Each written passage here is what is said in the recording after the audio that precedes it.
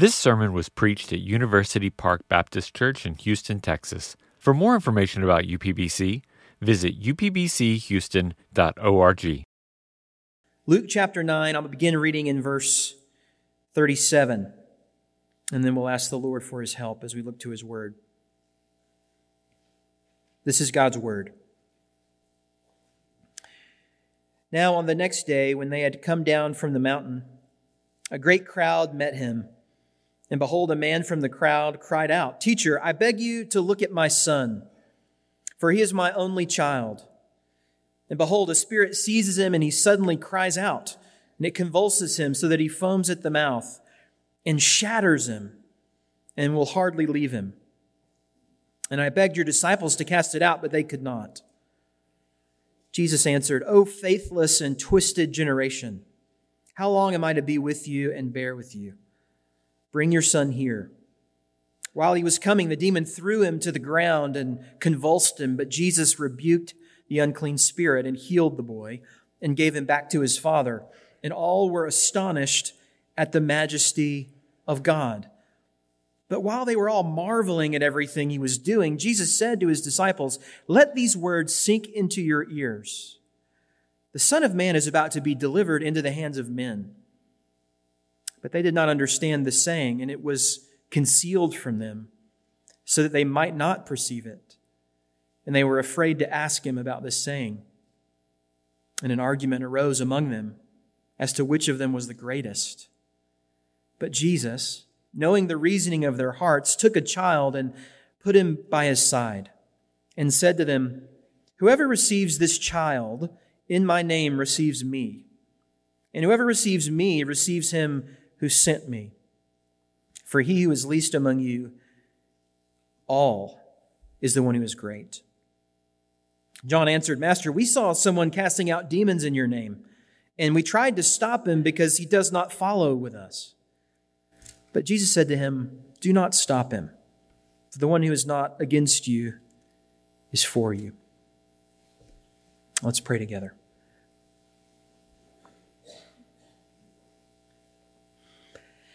Lord, we just ask for your help as we look to your word, and especially as one who knows these sins all too well, of seeking to be great, even the greatest, of seeking to compare myself with others and not trusting you, Lord, for the things that only you can do, operating in my own strength so often. Territorialism in my heart. Lord, I pray that you would work through your word in me and in all of us to more faithfully reflect your glory.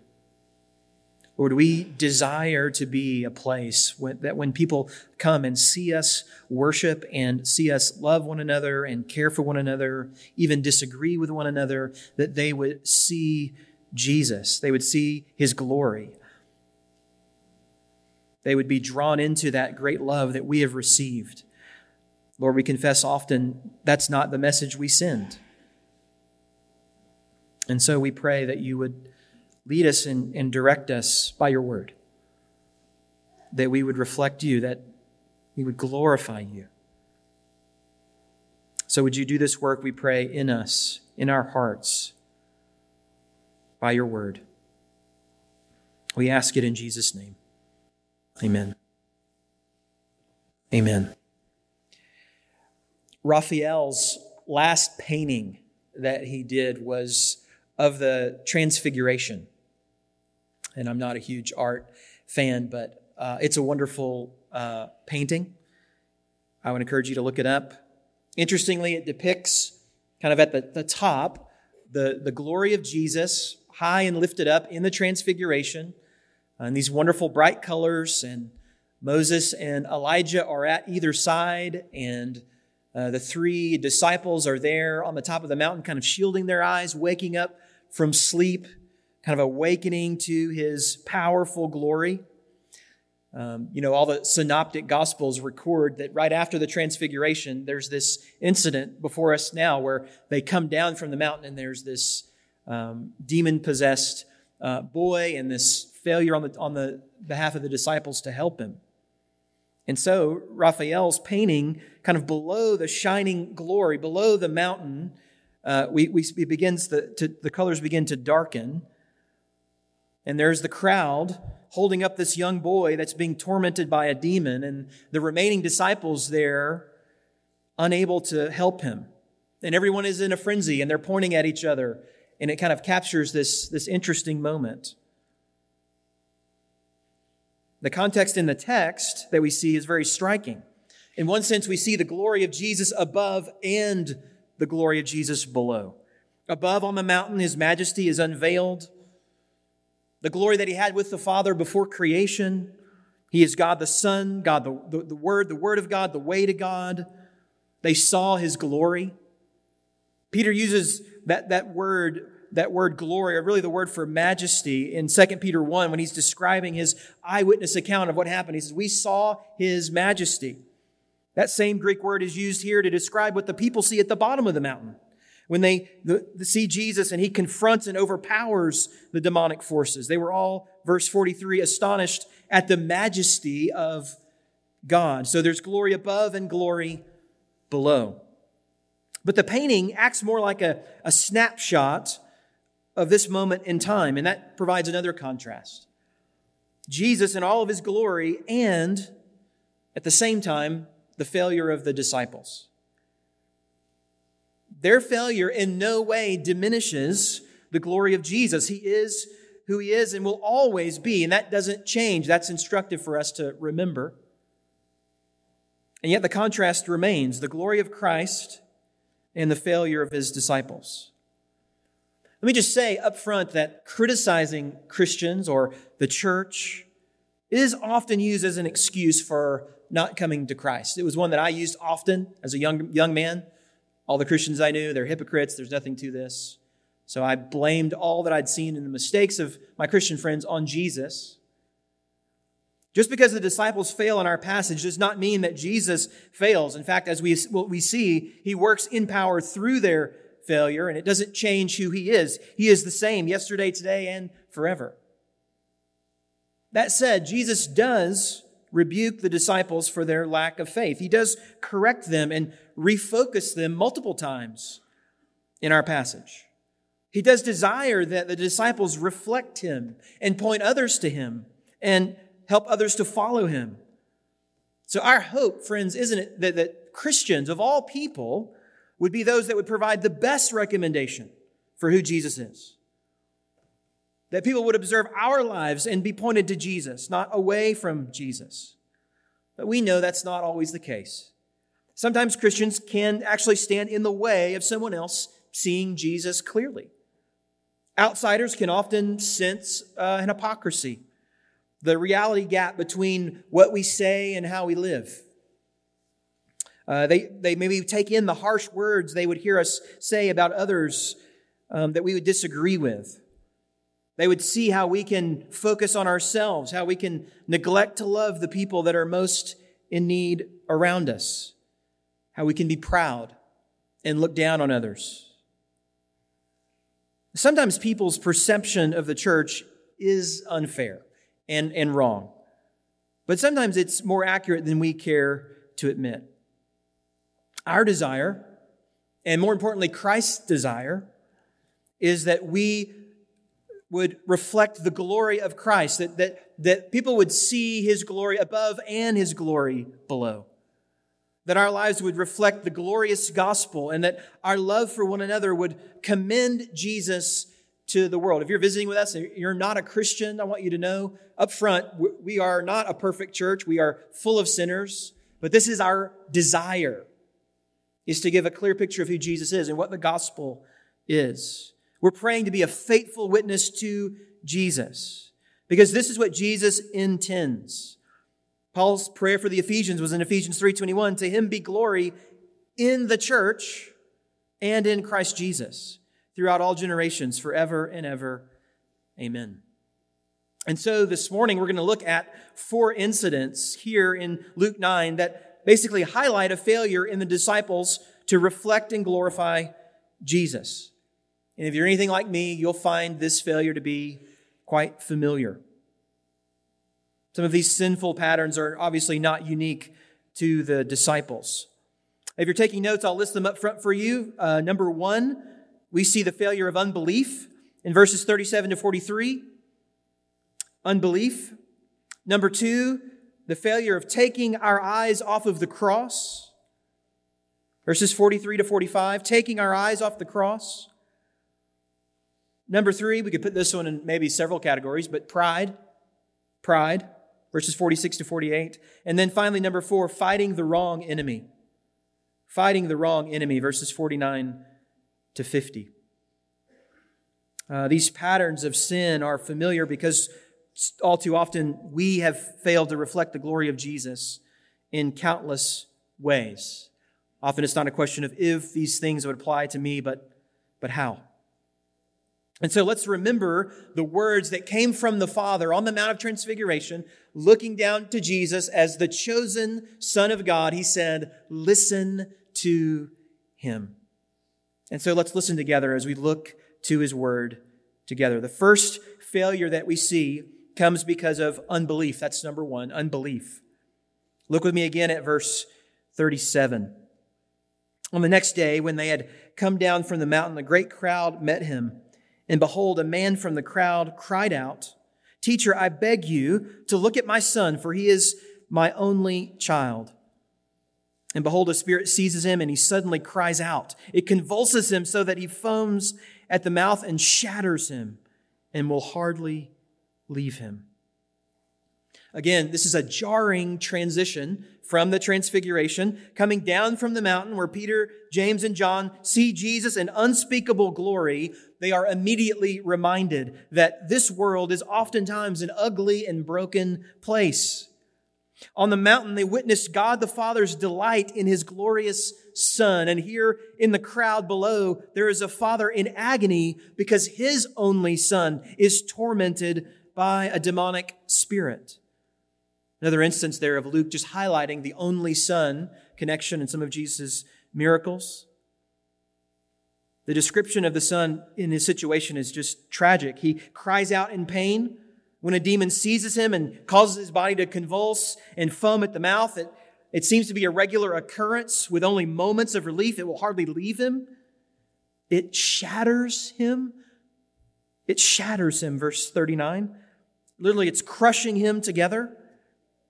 And then if you kind of take in the descriptions from the other Gospels that Luke omits, we know that he was grinding his teeth, becoming stiff as a board in Mark 9. He had been cast into the fire, into the water.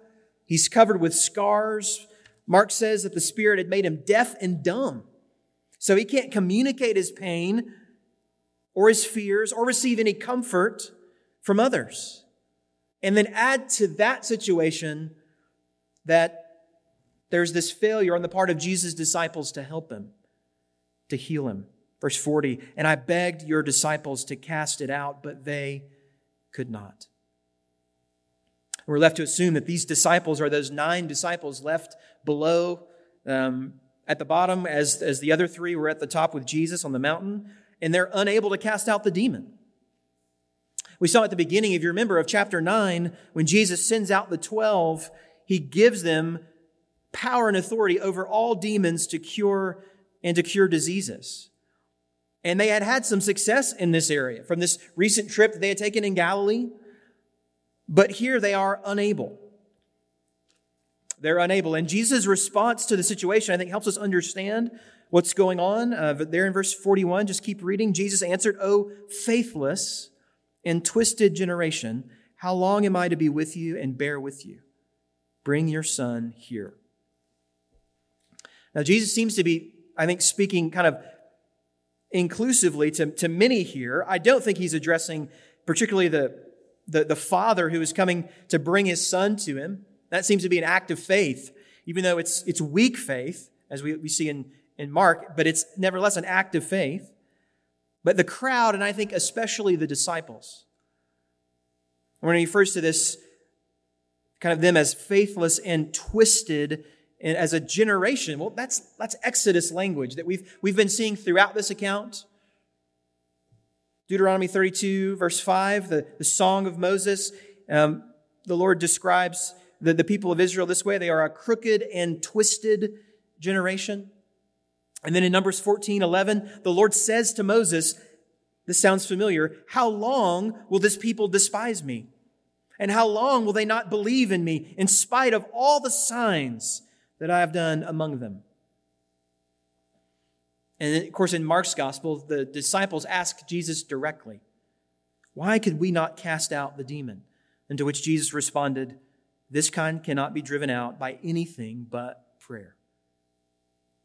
And in Matthew, when they ask Jesus, their fundamental problem, Jesus says, is a lack of faith. We can see how those two things would have a direct relationship between one another. Lack of prayer, lack of faith. But the good news here that we see is that Jesus is not limited by the weakness or the failure of his disciples, even their lack of faith. Look there in verse 42. While he was coming, the demon threw him to the ground and convulsed him, kind of this last-ditch effort by the demon. But Jesus rebuked the unclean spirit and healed the boy and gave him back to his father.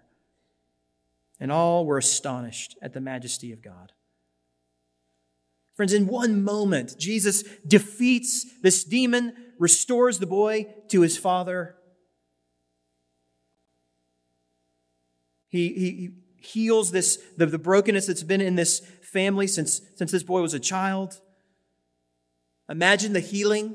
He was now talking and hearing and walking in freedom. And note, they were astonished, note, at the majesty of God as they looked at what Jesus had done. The connection there between the works of Jesus and them glorifying God. So the problem exposed here is that the disciples failed to have confidence in Jesus' power and authority to help them. So there's both a lack of faith in Jesus and then an over-reliance upon their own abilities and strength. Beloved, I just wonder if you can relate to that. A lack of confidence in Jesus' power and authority and an overconfidence in your own ability to fix things.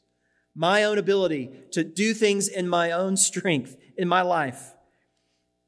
It's easy to trust the Lord when there are reasonable solutions close at hand.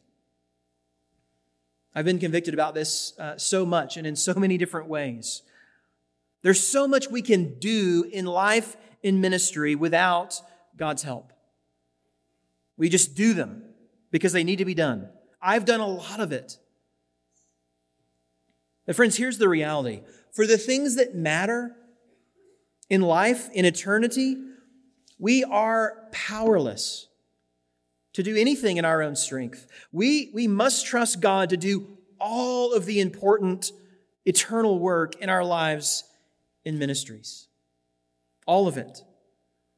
In our battle with temptation, we must trust the Lord to do the powerful work of change in our heart. With our battle in this dark world, including with demonic powers. In our struggle in relationships that seem impossible to mend. If you've had a relationship like that you just realized it's going nowhere, it's been going nowhere, and there's no hope of it going anywhere else. The only thing that's going to change that is God's grace, His power. An apparent lack of fruit in our evangelism. Praying for a child to come home from a season of rebellion. For healing for a heart that has been wounded and broken so deep that you can't even really articulate it. How is healing going to happen apart from the Lord? For a greater selflessness in our life, a greater love for the lost, a greater burden for unreached peoples, a love for the homeless and poor around us.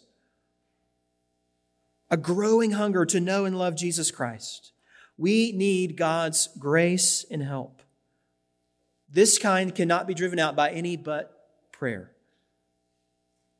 Friends, thankfully, Jesus does not call us to earn His help with our faith. He doesn't say, I'll only help when your faith has reached a certain threshold. No, He says faith the size of a mustard seed will do. He helps this father in this story who is honest with Jesus about his own doubts at that moment. I believe, but help my unbelief. And Jesus does. So friends, I just want to encourage you to come to Him, to ask Him to work in your heart, to show you your need for Him. Even when you struggle to believe and to understand that need, and watch Him work. We don't drift into greater trust and dependency on the Lord. We do drift into this kind of self-sufficiency. And I think that's what's happening with the disciples. So unbelief is the first problem that we see here in this passage. The next, number 2, is taking our eyes off the cross. They begin to take their eyes off of the true mission of Jesus. And it's at this very moment, isn't it? This moment of triumph and victory that Jesus gets the disciples' attention. The issue at hand here is healing and authority over demons, but that's not the heart of Jesus' mission. This feels very much like what we saw earlier in the chapter when Peter and the disciples gave the good confession about Jesus' identity in chapter 9, verse 20. Right after Peter said, "You are the Christ of God," Jesus says in verse 22, "The Son of Man must suffer many things and be rejected by the elders and the chief priests and the scribes and be killed, and on the third day be raised." And so here, just like there, where there was this idea about what a Messiah would be that needs to be understood and through the lens of the cross, here, right after this glorious mountaintop experience and this miraculous healing, we pick it up there at the second part of verse 43. "But while they were all marveling at everything He was doing, Jesus said to His disciples, 'Let these words sink into your ears. The Son of Man is about to be delivered into the hands of men.'" Let this sink into your ears. In other words, listen. If you have ears to hear, hear. It'd probably been about a week since He had revealed His true mission to them, and He had talked about His coming suffering.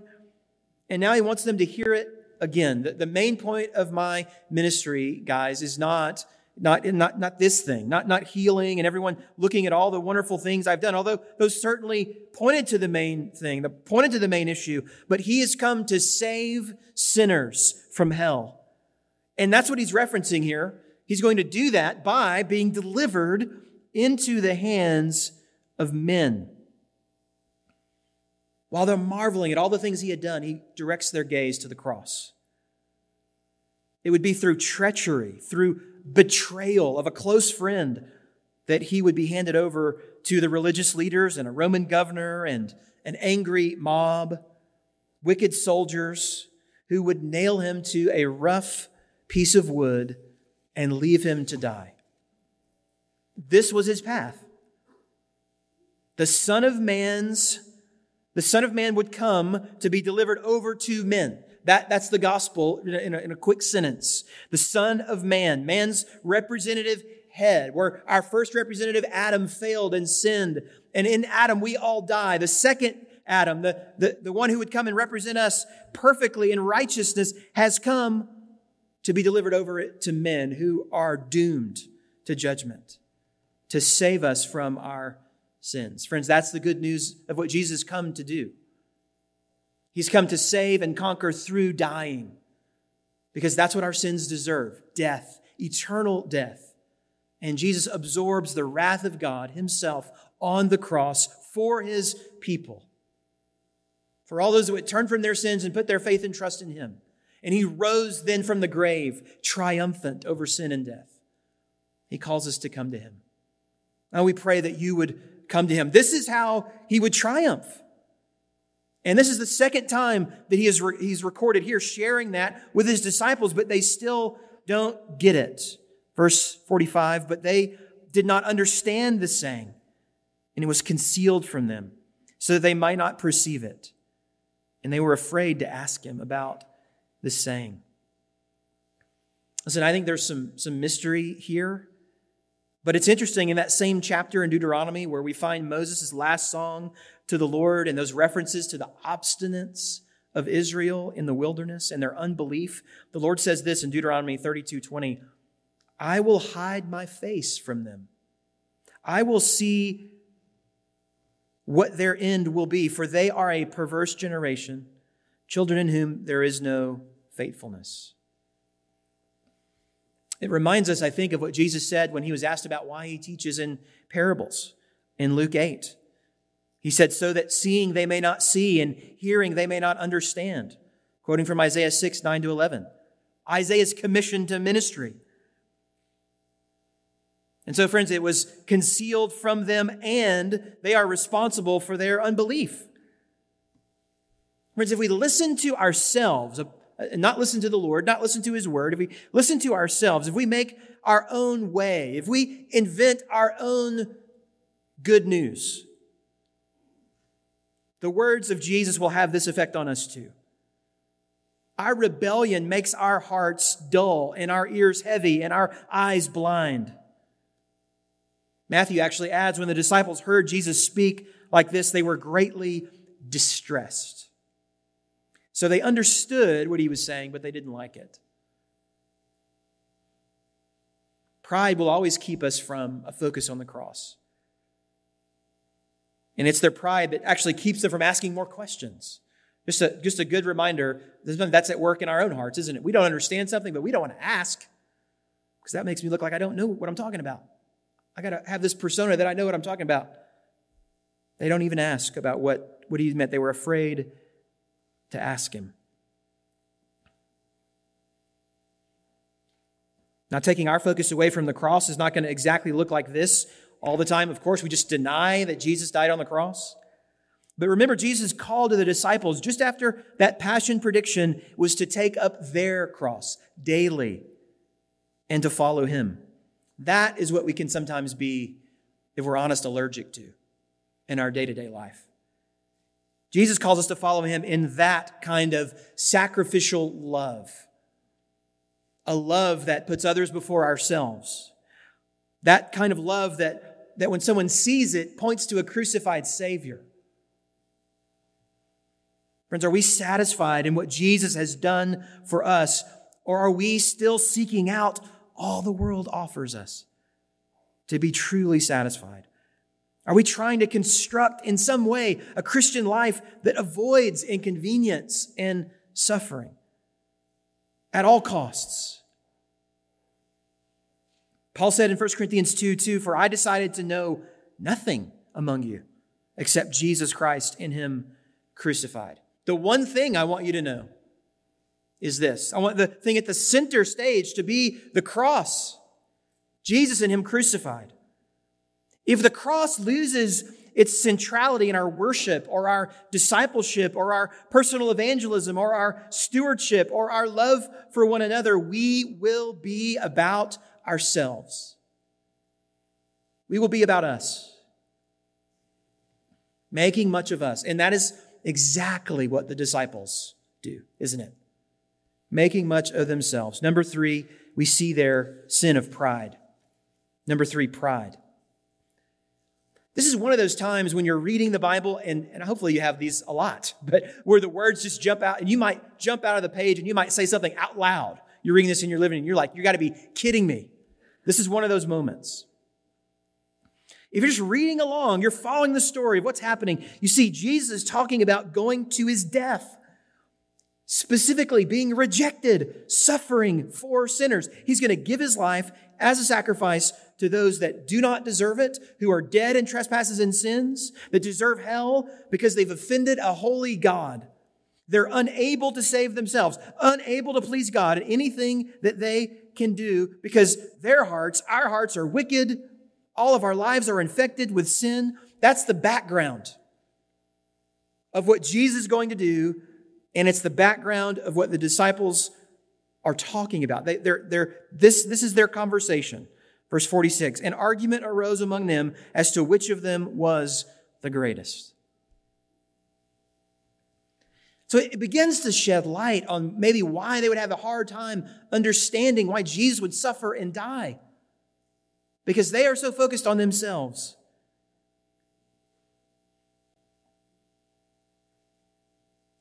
Jesus, the truly glorious one, is talking about his upcoming suffering, and the disciples, who are insignificant in every way, are talking about their personal greatness.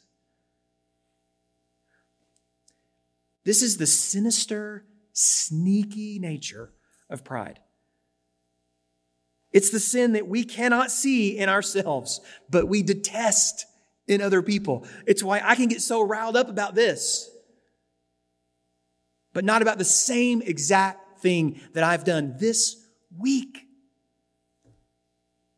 This week. They are arguing about this, not just thinking it, arguing. They're giving arguments. They're giving their resume. Probably Peter, James, and John are saying, well, who was asked to go on the mountain? Not everybody was asked to go on the mountain. And who was left at the bottom and couldn't even do this one little miracle? I mean, I'm not trying to say anything, but there's clearly a pecking order. How far the disciples are from the Spirit of Jesus. J.C. Ryle said, of all creatures, none has so little right to be proud as man. We have so much to be humble about. And yet our pride centers us around us.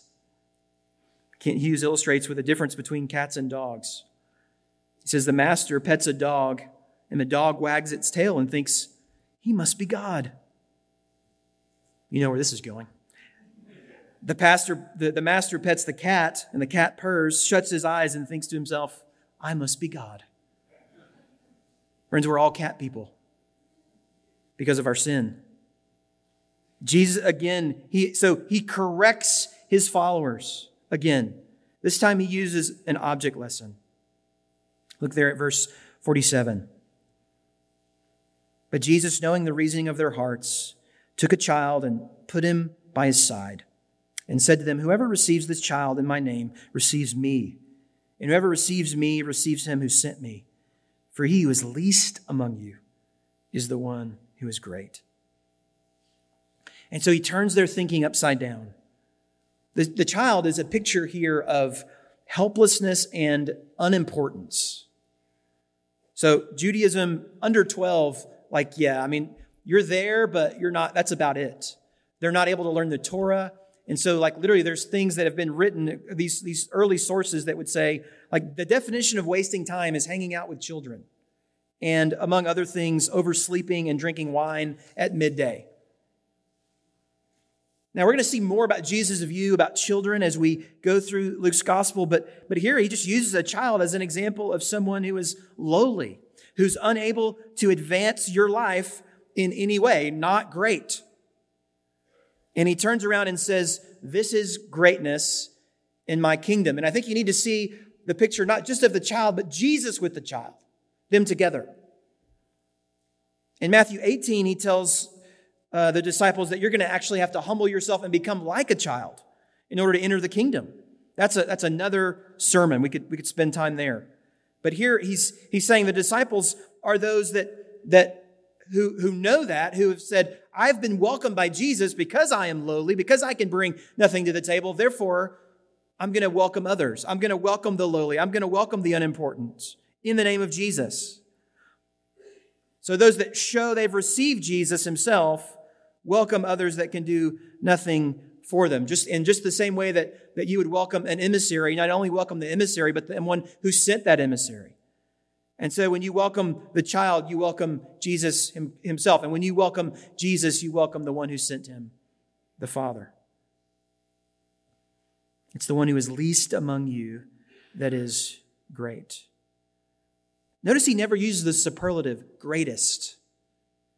He simply says, pursue this kind of selfless love that's not going to be paid back, gospel-shaped love. Pursue that kind of love.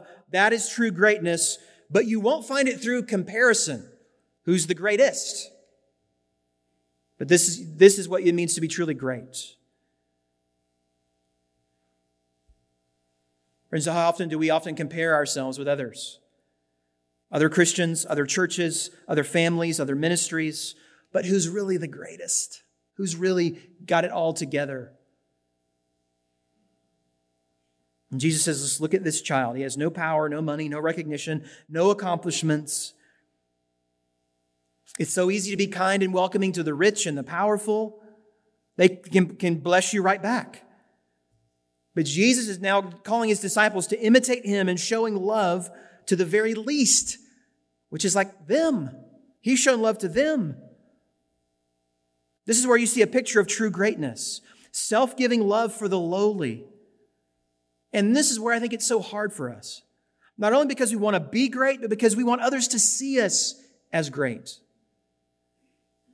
But it's these unseen acts of service, thankless tasks, love that's never recognized at the front, that really reveals our heart to serve others. I absolutely think there's a special place in heaven for nursery workers. I'm so thankful for you. That kind of thing that you're willing to do behind the scenes to help others, to be freed up others to come and worship the Lord without any kind of distraction. What a blessing. True greatness is revealed often by the company that we keep. Are we loving people who usually get overlooked by others? Would we be the ones who wouldn't overlook them?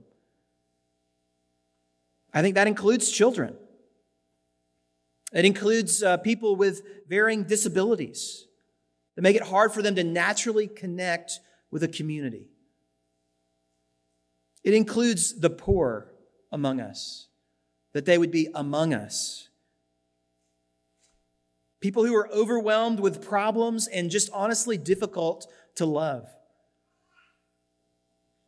who could never give us anything in return. Just see Jesus here next to this child, welcoming this child at his side as he has welcomed you and me, who are helpless and can do nothing to repay him. Listen to Charles Colson, who he contrasted the ministry of Jesus with the corrupt ambition that he witnessed in the Nixon administration, and even in his own heart before he was a believer. He said this about Jesus. He said, Jesus served others first. He spoke to those to whom no one spoke. He dined with the lowliest members of society. He touched the untouchables. He had no throne, no crown, no bevy of servants or armored guards. A borrowed manger and a borrowed tomb framed his earthly life. Kings and presidents and prime ministers surround themselves with minions who rush ahead, swing the doors wide, and stand at attention as they wait to greet and for others to pass. Jesus said that he himself stands at the door and knocks, patiently waiting to enter our lives. So friends, that's our model. The greatest became the lowest for us. Don't let pride hinder and cloud your witness for Jesus. And lastly, and related, we see the disciples are, number 4, fighting the wrong enemy. Fighting the wrong enemy. It's hard to know if this question here in verse 49 comes from John kind of as a confession or an objection. It could be that Jesus' object lesson here with the child brings about this incident to his mind, and he's like, oh, okay, we blew it there. Let's go ahead and talk about that with Jesus. Or it could also be an objection. Okay, Jesus, I hear what you're saying, but surely there's limits on like who we would approve and welcome into the ministry. So we'll judge as we read it, but look at verse 49. John answered, Master, we saw someone casting out demons in your name, and we tried to stop him because he does not follow with us. And so we know that others outside the 12 were hearing Jesus' teaching, believing him, and following in his pattern of ministry. But the disciples felt that they needed to put a stop to this because this person was not following with us, he says, or Mark just records him saying us. So he was not following us. I do think it's interesting that they're trying to stop someone from doing this work, this miracle that they have just been unable to do. Is that a coincidence? Maybe when we take our focus off of Jesus and the gospel and what he's called us to do, trust in him and start mainly evaluating others from a place of pride, does that make our own life and ministry more or less effective? Jesus' response is there in verse 50, but Jesus said to him, do not stop him, for the one who is not against you is for you. Is for you. Later in Luke's gospel, he's going to say something similar but phrased negatively. So you can just mark down Luke 11:23. There he says, whoever is not with me, this is Jesus, is against me. And whoever does not gather with me scatters. So I think those two verses are helpful kind of guardrails for us as we think about relating to others that follow Jesus outside of our own church, outside of our own community, our own circles. Guardrail number one, if they're not with Jesus, they're against Jesus, period. Period. There is no middle ground. There is no third way. In fundamental matters of doctrine, who is God? Who is Jesus? What is the gospel? Who is man? There can be no compromise. You will either gather with Jesus or scatter from Jesus. Jesus is not saying here that we should welcome and support heresy. Welcome and support anyone who says anything they want about who he is. He tells the church at Ephesus, I hate the works of the Nicolaitans, and so should you. And he commends them for testing false prophets and not bearing with evil. It's good that you do that, church, but you've forsaken, you've lost your first love. Go back, remember from where you have fallen. Go back and repent and do the works that you did at first. So that's kind of the first guardrail. Is this with Jesus or against Jesus? But the second here, under the umbrella of Christian ministry, there's going to be churches and ministries that we're going to see as more or less aligned with Scripture, more or less aligned with what we see Scripture teaching on, particularly second and third order issues. These are issues that are important enough to have different churches. They're important enough to do that, to have different denominations and seminaries. But the folks that we are talking about here are still Christians. And those Christians that we disagree with or who would do things differently than we do them are not our enemies. And so, friends, that colors the way that we pray for them and think about them and treat them. We don't need to treat them as our enemies. Satan is our enemy. Jesus makes that really clear here. So as much as we can, we need to seek to encourage other Christians in this battle. J.C. Ryle laments the way that thousands of Christians, he says, in every period of church history have spent their lives in copying John's mistake. They have labored to stop every man who will not work for Christ in their way from working for Christ at all. They have imagined in their petty self-conceit that no man can be a soldier of Christ unless he wear their uniform and fights in their regiment. We forget that no church on earth has an absolute monopoly of all wisdom, and that people may be right in the main without agreeing with us. We must learn to be thankful if sin is opposed, and the gospel is preached, and the devil's kingdom is pulled down, though the work may be done not exactly in the way that we like. Above all, we must praise God if souls are converted and Christ is magnified, no matter who the preacher may be and to what church he may belong. That's a good word for me. I was talking to a church planter this past week who was going into a new city. And a couple of the people that he talked to were existing pastors in that city. And he had an incredibly discouraging conversation with them. Why do we need another church? We already have churches here. But friends, we want to see the gospel multiplied. We want to pray that the gospel would grow. Don't we? Not our reputation, but the reputation of Jesus. I think we see this mindset in both Testaments. This is very similar to a time when in Numbers, when elders are appointed to assist Moses in the wilderness wandering.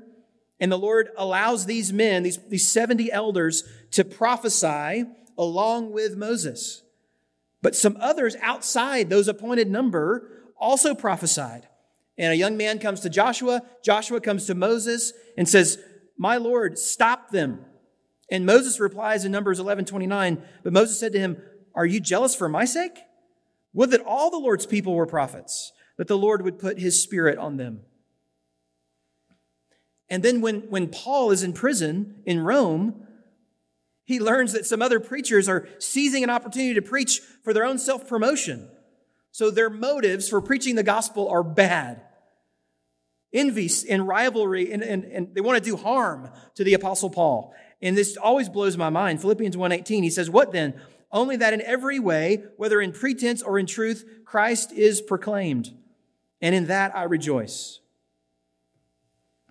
And so may the Lord give us a heart like that no matter what, the gospel of Jesus Christ would be proclaimed. All over this city, all over this state, all over this country, all over the world. May that be our deepest desire. And when it is, our witness to Him will better reflect Him, not us. Now, there will always be ways in which I think we sin in these areas. We have and we will. Not trusting God to do what only God can do. Taking our eyes off the ball, taking our eyes off the cross, seeking glory for ourselves, fighting the wrong enemy. But here's a comforting truth from this passage. Jesus has mercy and grace for sinners, even here. How long would He bear with these slow, believing, hard-hearted disciples? Well, apparently as long as it took. The answer here, we see Him bearing with them over and over again, teaching them over and over again. And friends, the same is true with us. He has the same amazing patience with His people. He will not give up on us. He will sanctify us and one day glorify us. Friend, if you're here again and you're not a Christian, this is our deep desire, is to glorify Jesus Christ. And we pray that you would put your faith and trust in Jesus Christ and take your part in glorifying the one who made you to know Him. Until that day comes, when He comes again, we want to take the words of Isaac Watts' hymn over 300 years ago as a reminder for us. When I survey the wondrous cross, right? We want to stay there. Survey the cross. Look to the cross on which the Prince of Glory died. My richest gain I count but loss, and pour contempt on all my pride. May it be so. Let's pray together.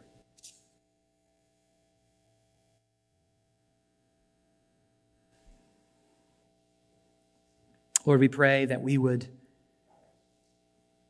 hear your word, that this would sink into our ears by the power of your Spirit, and that you would be doing your work in us and through us, a work of humility, a work of standing on the promises that you've given us.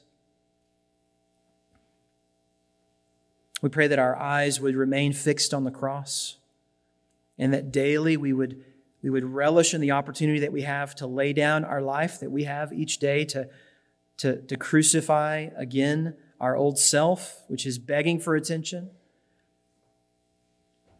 to lose our life that we might find it. And we pray that collectively, as we do that as a congregation, that there would be a faithful witness to Jesus. We know it won't be a perfect witness, but we pray it would be faithful. And so we pray that you would encourage us by your word, and even now as we respond in song, or that we would do so with great joy at all that you've done for us in Christ. May that overflow in all that we say, all that we do. We pray in Jesus' name. Amen.